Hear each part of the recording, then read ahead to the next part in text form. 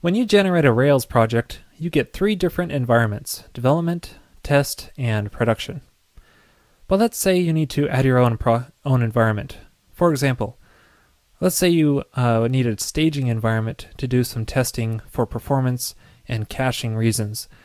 Well, caching is disabled in the development environment, and production is really not the best place to do testing.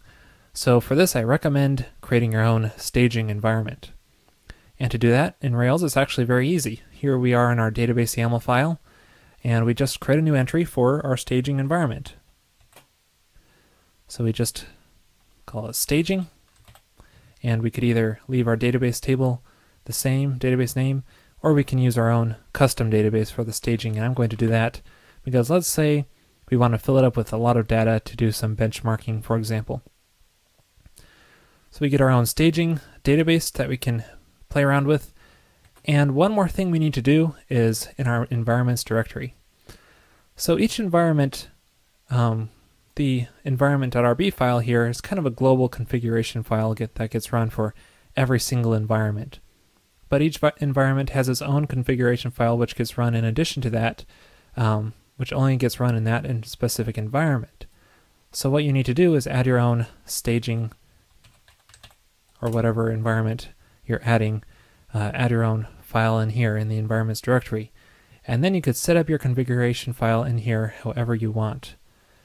I'm just going to copy the production environment config because I want it very similar to that. The only change I'm going to make for now is to set the log level to debug, because by default it's set to info in the production environment.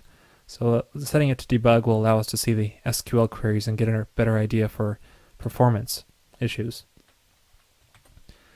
Alright, that's pretty much it. Of course you can change this and customize it to however you want in that environment. And then a few more things I'm going to do is one, I'm going to make the staging database.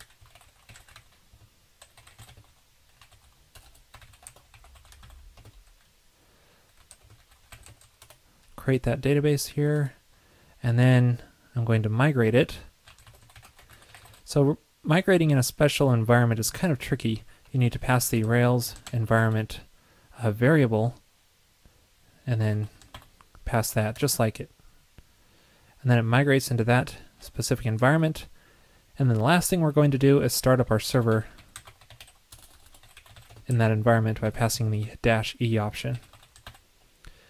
And that's pretty much it. That's how you create your own environment and start up a server in that environment. So now you can do all the performance testing you need. Hey, do me a favor and check out our sponsor, peepcode.com. They make excellent Ruby on Rails screencasts, so it should be right up your alley.